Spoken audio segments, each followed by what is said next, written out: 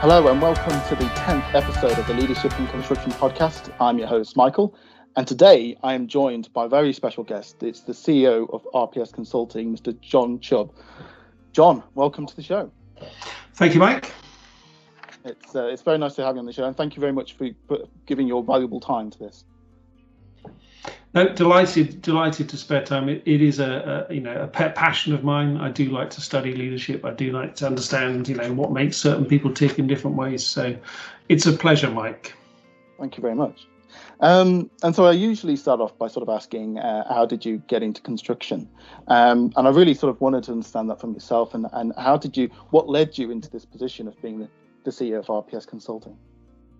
Yeah, well, it's not a carefully crafted journey. I'm sure it's probably atypical, but I think there are a lot of atypical people that get involved in construction. So I spent the first 21 years of my life in the Royal Navy, which is quite different from construction, if I'm honest. But what it did do for that 21 years is give me a number of leadership skills. I am an engineer. My first degree is in electrical engineering, and my second degree is in rocket science, which is not much use in construction. So I'm not really playing to my strengths. When I left the service, I went to work for British Telecom, where I realised that some of the skills that I picked up in the service were quite useful.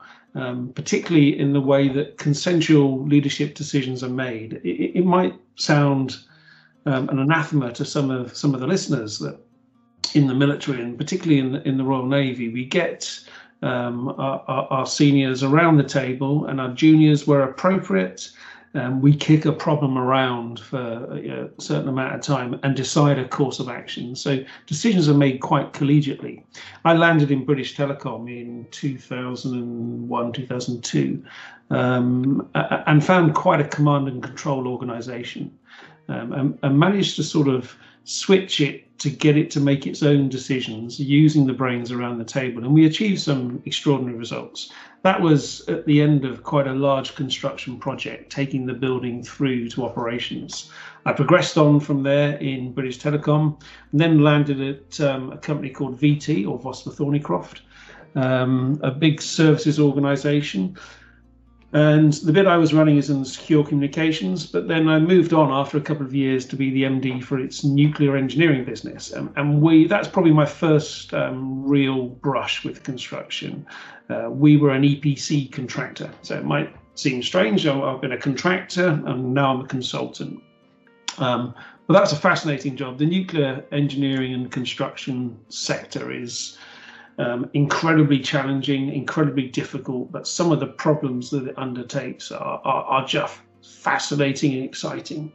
So I enjoyed my time there. I then took over at the same time a waste to energy business in VT, and we were designing, engineering and constructing novel waste to energy systems, in this case pyrolysis systems and autoclave systems. And as the MD of that business, it was a significant engineering and contracting challenge. And I guess one of the things that formed me in that role is the CEO, a chap called Paul Lester, was incredibly big on partnering with customers. It was really built into the ethos of the company. And when we would go into a contract with a customer, we would look for the win-win agenda at every possible occasion. Because when both parties are winning, the project goes well and we get much better outcomes, both for the customer and ourselves. And that formed me. We got acquired by a company called Babcock, who are a fantastic large company now. And I decided to take a career break, which lasted all of about 6 weeks, and joined a company called Grontmij. Some of your listeners might remember them, which were consultants primarily working in the water, transportation and energy sectors. We had a building services business as well. And that was sort of my introduction to the consulting side of construction. Worked there for about 3 years, took a role on the executive committee, ran a similar business in Copenhagen for 3 years, which was great to work and lead in a foreign culture, and it's a great place to go, Denmark. I encourage anyone to go there. Really enjoyed working there. Got the business back on an even keel. We then sold Grontmij to Sweco, who are a fantastic company, and who are also going from strength to strength. And then, sort of at the tender age of 52, I decided to retire, which was good. I sat in the garage, building vintage Vespas and Lambrettas whilst electrifying them. So it was the sort of world's first conversion. Then got a little bit bored after about 18 months, to be honest, Mike, and then went back into the construction sector, because I think it's nice to be part of an organisation where you can see what you've done. Working in a secure communications business, you can never see bits, ones and noughts going down wires, and you can't see what you've built. You can say that it's safely running for 365 days a year, it's never been hacked. But you can't really see it. There's nothing tangible. When you work in construction, it takes a while, but 2 or 3 years later, you can walk around a city and say, yeah, that was one of our projects. That was one of our projects. And I quite like that. And I quite like the people in construction. It's got a lot of very bright people. So I drifted back into it, well, by choice. Had a number of offers at that time. This was the one that appealed to me.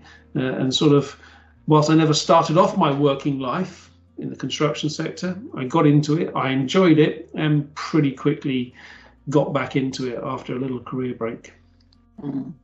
It sounds sort of like most people I speak with. It's not on purpose. A lot of time, it's sort of by accident. Myself, it's sort of by accident, really. And it is a construction industry that it is an industry that I like to work in, and can't imagine myself working in anything else. So no, that's fascinating. And so, as a CEO, then I don't know how many. Just out of curiosity, how many sort of people within RPS Consulting do you know? Yeah, there's about 1,600. Wow. It's 1560 something today. I can't remember it. But then we currently have 60 vacancies in the organisation, and we intend to recruit about 300 people in 2021. Wow.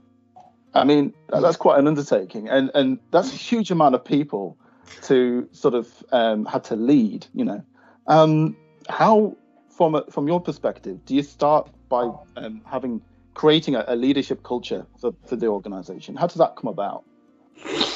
That's a really that's a good question, Mike, and it's a difficult question to answer. So how do you lead volumes of people? And the short answer is through your managers. How do you create the leadership culture? You ensure that your managers share the same worldview of what leadership means. And my view is, I think our leaders in RPS have 3 key roles. They have to inspire, they have to motivate, and they have to develop. So setting the culture requires my leaders to be able to do that, and then to really reaffirm those standards throughout the organization. And when I say inspire, it doesn't mean that you have to be Winston Churchill or Barack Obama and stand up in front of people and make grand speeches or make grand gestures. It's about linking people's day-to-day activities to the direction, strategy, and success of the company. So no matter what you do, every day there's an opportunity during the working day to talk to someone and to find out what they're doing, and then to tell them why it's important, and to tell them what their contribution is towards the success of the company and the organization.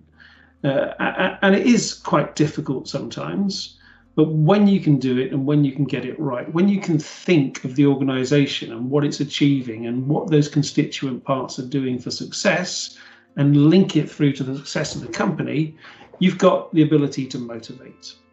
The ability to inspire. The second thing is to motivate. And I think motivate good and motivate bad. Statistically, I think we spend 90% of our time giving constructive feedback, and you might call that negative feedback. and 10% of our time, if we're lucky, doing positive feedback. We like to flip that. It's difficult to do, but when someone has done a good job, and sometimes someone's done a good job, so they've hit every single delivery milestone in their project on time to the required quality, and it might well be a project that doesn't get the airtime as some of our more glamorous projects. We have to meet those people. We have to get to those people and explain why it's important, what they've done, and why that is good for the organization, why they are good in terms of delivering it. The second part of motivation is when people aren't delivering to the required standards, is to make them aware that they're not. To have very clear boundaries about what is acceptable and what isn't acceptable, because there is nothing more demotivating for most of our high performers than to see an organization accept low performers. So we've got to inspire, we've got to motivate. The most important element of leadership, I believe, is to develop. We can develop the capabilities of our team across the piece.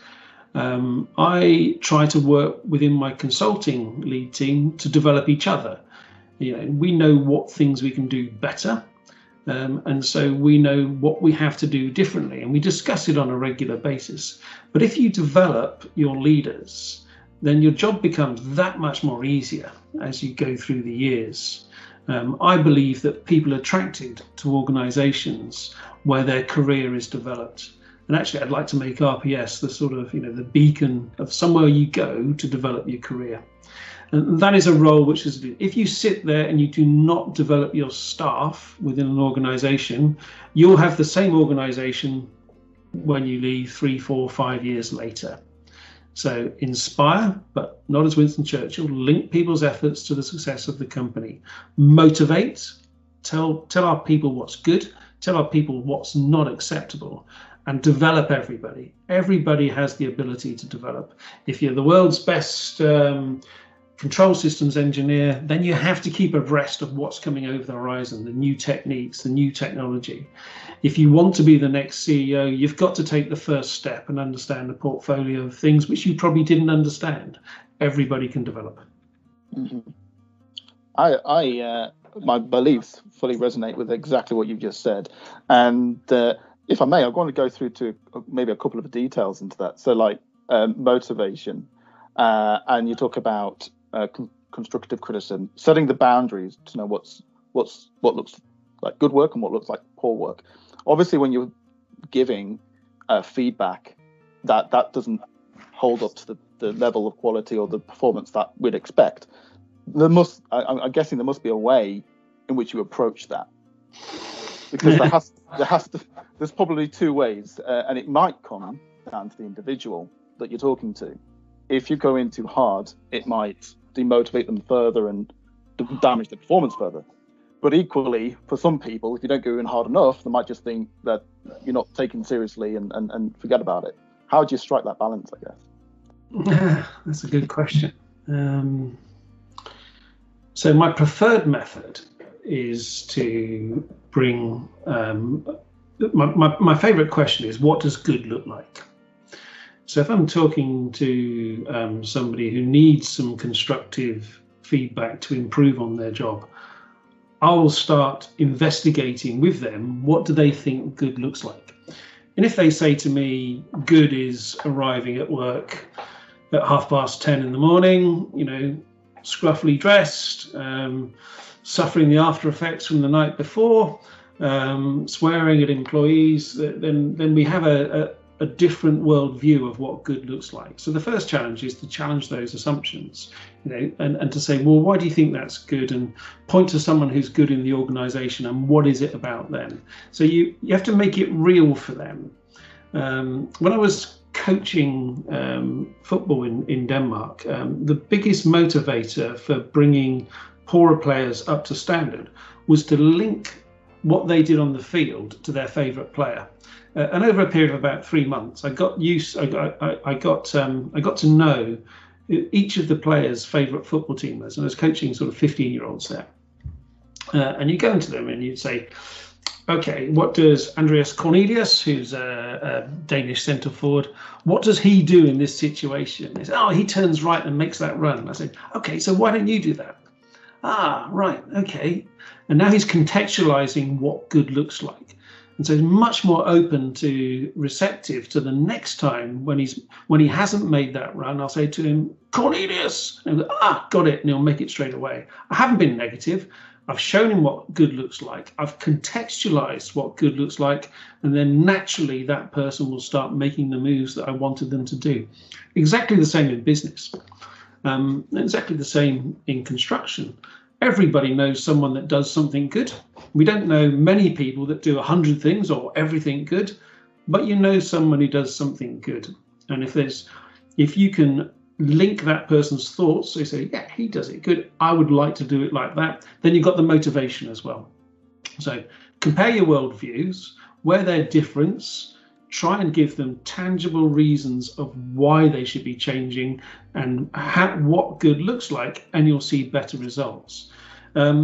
Getting back to the don't do it this way, don't do it that way, or I don't like the fact you turn up at 10:30, it puts you in conflict. And most of the people that work in construction are quite articulate and quite intelligent. If you put conflict into an intelligent person, you get conflict back. And you spend your intellectual capacity arguing about what was right or wrong in your assumption of what they did. Much better to jointly agree what good looks like and then contextualize it and shoot for it. I think that's a really important point, because something that I've learned throughout my journey of becoming a better leader is to ask questions. I fully believe that you've got to try and ask lots and lots of questions. So, for example, a lot of my time is spent looking at the drawing markups and report markups, and it's comes very easy. Certainly, the way you might start off with, and the way I started was dictating, move this here, change that color, do this, do that, do that. And a lot of people, myself included, don't like being told what to do a lot of times. Nope. And so I changed it to asking, and I found that the response is a lot different. And if you are, it might not mean to be overly critical, but it comes across as sort of being critical, like, oh, they didn't like the way I did this. Oh, you just do it then. Why am I doing it, sort of thing. But if you actually ask the questions, the approach is received a lot better. So I definitely agree with what you're saying there. In terms of develop them, because I was quite surprised to sort of find out. I mean, throughout my whole career, I've had annual appraisals with my managers and always looked at the past year's performance, development into next year. How would you like to improve? And then you'd review that on an annual basis. I've always had that. And I was surprised to hear that not every organization does that. So in terms of develop, what is it that RPS do to help develop their employees? I think, well, my first answer to that would be not enough, but then every organization I've worked in, it's never enough from my perspective. So there's always more you can do. So the first thing in terms of developing is what framework are you operating in? So if we have a apprentice CAD technician, what is his or her next step?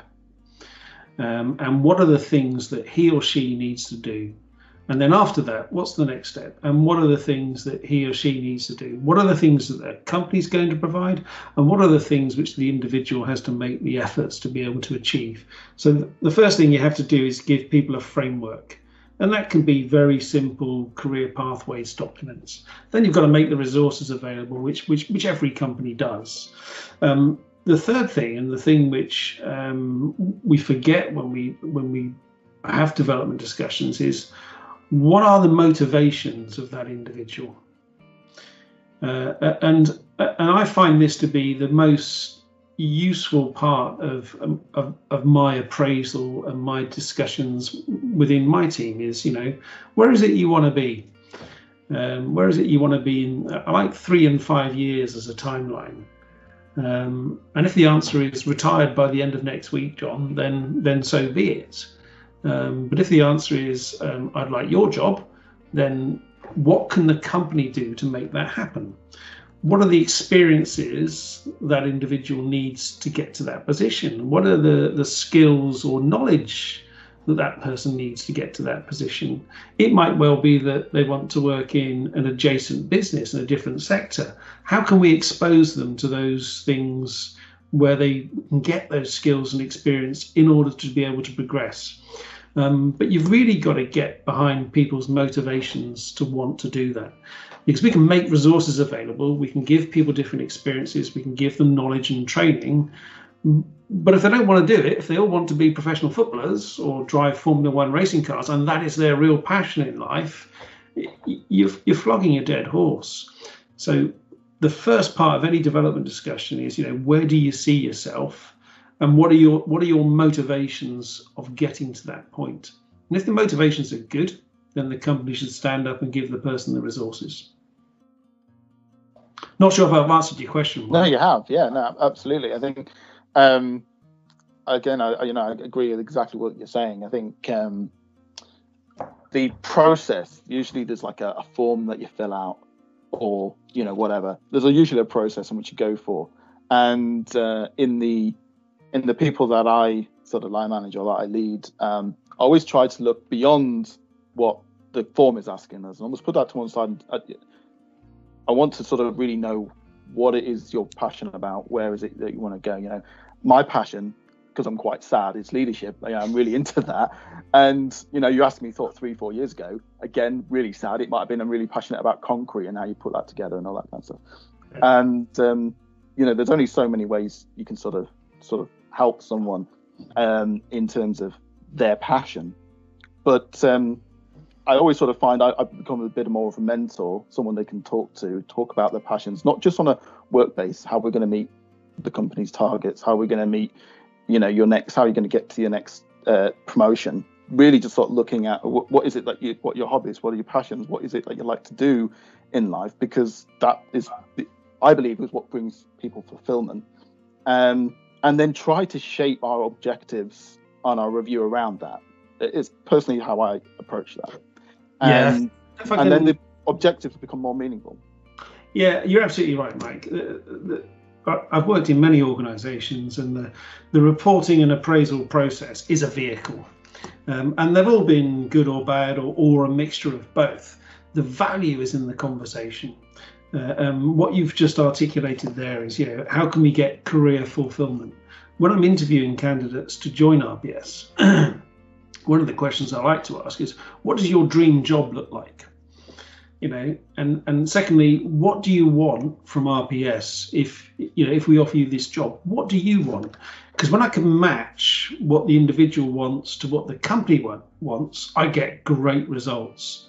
So sometimes it's not about picking the obvious best candidate, because the obvious best candidate has got all the experiences, ticks all the boxes that you wanted on the application form, might just not see this as their ideal job. They might be looking to the next one. They might be using it to pay the mortgage. We've all got to pay the mortgage. Where someone is really motivated to do it, and this is, and you have to be able to read people to a certain extent to believe them when you ask these questions, where you match individuals, and I think you used the word fulfillment, what would be fulfilling in that job, and what you require as a company, you get great results. Absolutely. I think leaders have a huge part to play in that as well. And I think, you talk about in terms of when you're appointing people in job interviews, I've been to a couple in my time. And when you're in that interview, you really got to assess that the people interviewing you, are they the leaders that you want to be led by? And be honest, I do work for RPS. So, but I didn't always, I had a year or two in the middle where I left and then came back again. And the reason why I came back was because of the leaders. I could see the culture was different. I could see the leadership was different. And I think when the values of the leaders and what they're trying to do with an organization or with a business or with a team, then when it aligns with what you believe, that's when you really start to get magical things happening, I think, And when you got people that are, genuinely interested in those sort of questions that are going to listen to what you want and get the right mix of that from the start is absolutely important. Yeah, I think there is an arrogance in the interview process that says, "Am I going to accept this person?" Sometimes, and actually, the person is looking at the interviewer saying, "Do I want to work for this outfit?" So, on many occasions, I've spent considerable time at interview explaining what we're trying to do as an organisation and why I believe that's exciting.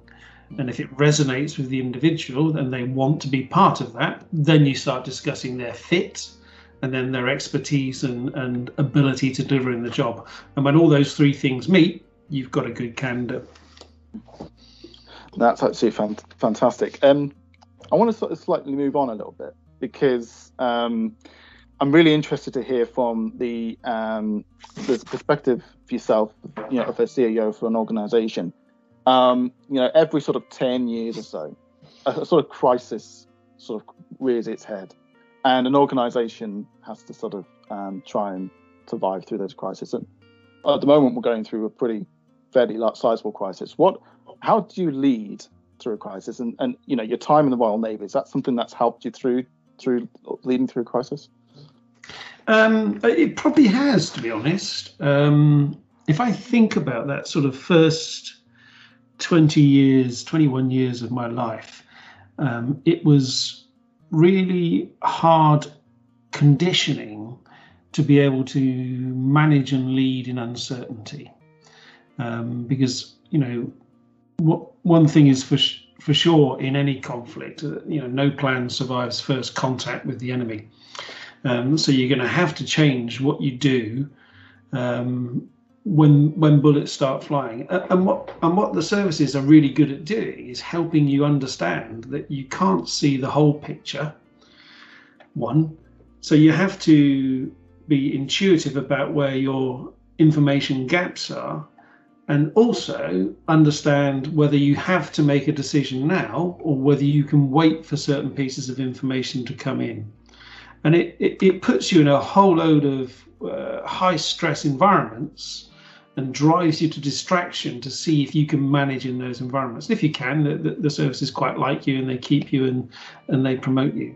So that conditioning of managing and leading in uncertainty is really good preparation for any crisis, whether it's an economic one or a pandemic one, which we're looking at now, whether it's a sector crash or whatever. So not understanding uncertainty, being able to live with uncertainty and knowing when to make decisions is probably the thing that's really helped me most in terms of working within a crisis. Quite fond of saying, what do we don't know that we don't know? Because that helps you understand the breadth of what you're dealing with. What was the question again, Mike? Because I think I went off piece there. No, you're absolutely right. Struggling to remember is how do you sort of lead through a crisis? Right. Okay. So the sort of military conditioning and then the business conditioning after that, really, to be honest, lots and lots of crises over the years. Then you have to look at the organisation as a whole. And I like to look at 3 dimensions. Students of leadership will know this is called action-centered leadership. Look at the task, what have you got to deliver? Look at the team and look at the individual. And all of these elements are important at any one point, either in a crisis or even day-to-day operations when things are normal, although things never appear to be normal. If I think back to let's use the pandemic as a good example. If I think back to March, when we could see it coming, and we had a case in the organisation. What was important at that time? Was it the task? And the task is to give the shareholders a return.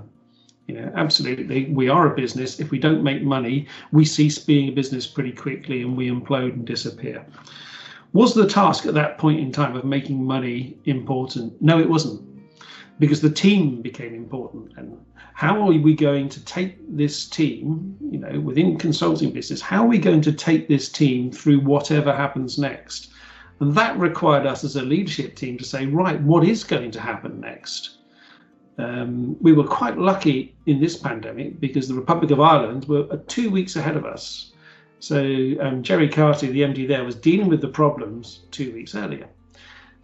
But as a leadership team, we were looking ahead saying, what is going to happen next? Right, we think it's going to lock down. Okay, if it locks down, what are we going to do? We need to make sure that people got their laptops, their ways of working, the connectivity to be able to be effective from home.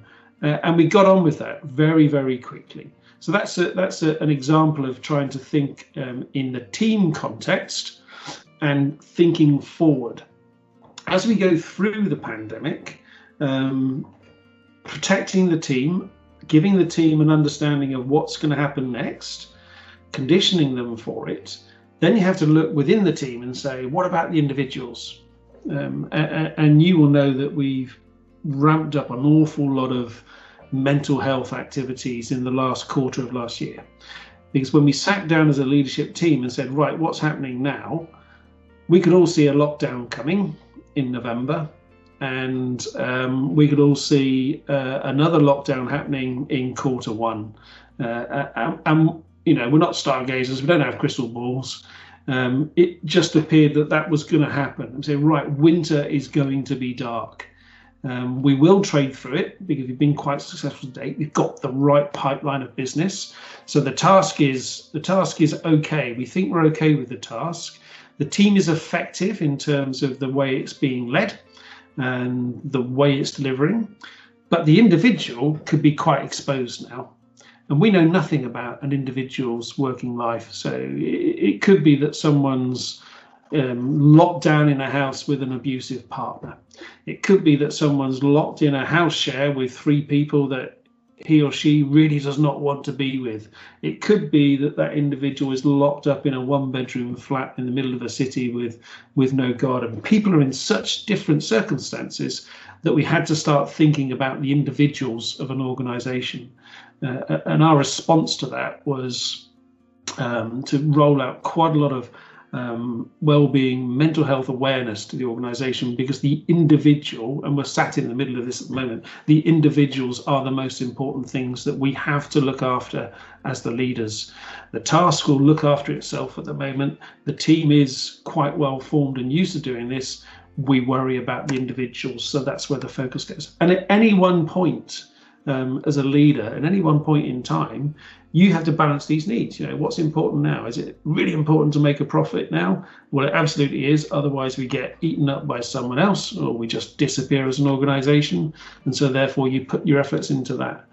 How cohesive is the team? Is it collaborating? We need to put our efforts into that. So at any one point in time, it's situational awareness. What is important right now? That's a fantastic answer. Try to process some of that. And so talking about well-being then, I've noticed a lot of tips and hints about sort of well-being. And I suppose maybe I'm a little bit lucky in that the series of lockdowns that we've had hasn't, or maybe I've not noticed it, but hasn't mentally or affected me as such. I've sort of been able to ride with it, and that probably stems from working remote quite often anyways, but pre-COVID. But I think I was very lucky. But I do recognise in myself when I need to go out and walk the dog, get some fresh air.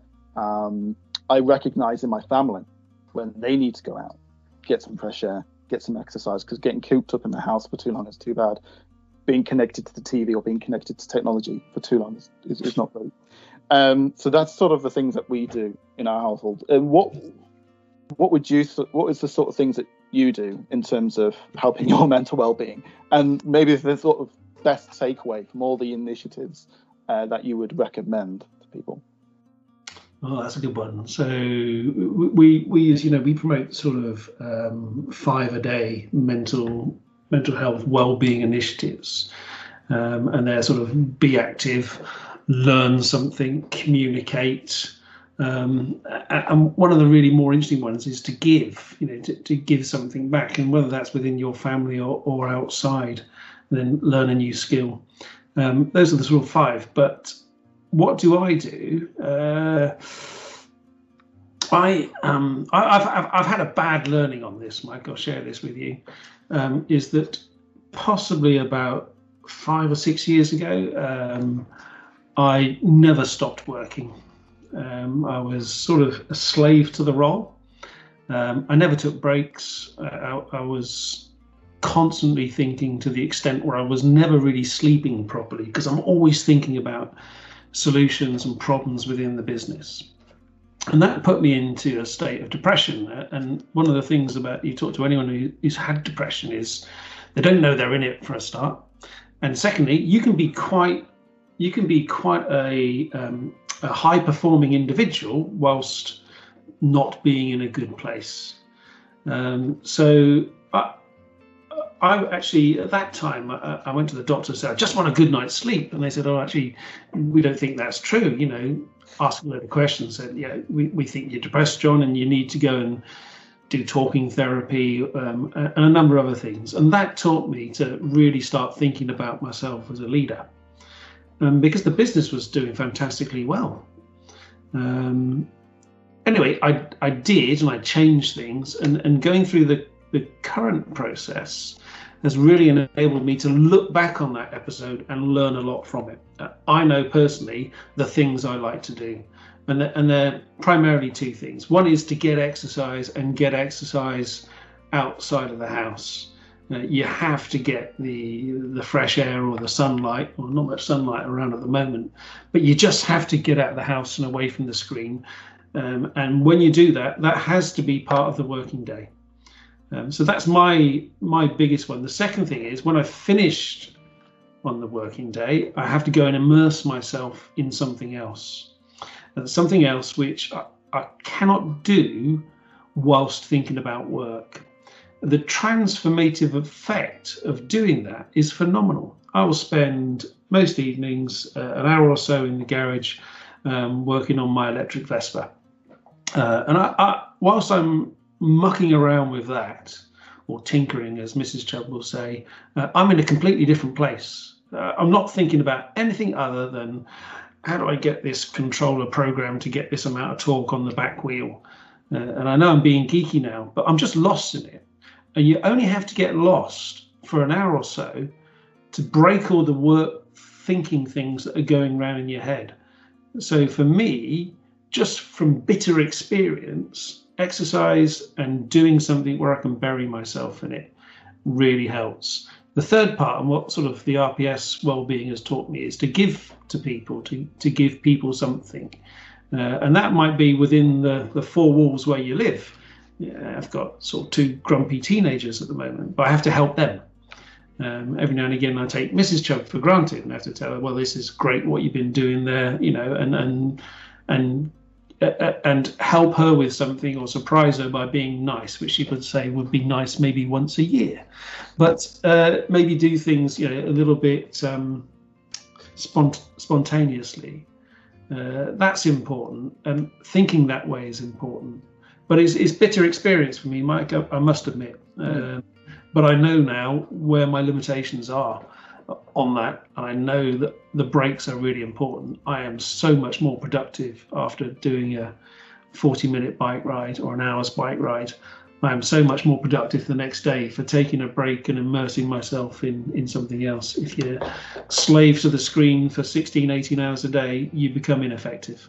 Mm. Well, no, thank you very much for sharing that. And I think that's all such important things. And as I say, very sort of similar to yourself. I like to get fresh air, and the dog's probably been walked more times this year than she's an old dog, bless her. But yeah, you know, we try to do family things and things like that, and date nights. You know, we can't go out anymore. We try and do date nights inside. You know. Yeah. And I'm sure a lot of people do, and get better dressed up, but a bit of an excuse, you know, that sort of thing. And I do think those things are important. And I have to say to my wife, sometimes we've just got to try and make these sort of things as a priority. There's lots of things to keep on, lots of plates to keep spinning. Working from home is one of them. Homeschooling is another. Looking after the other keeping the house just, you know, in order is hard enough. All these plates spinning. At the same time, you're feeling emotionally down because you're not seeing.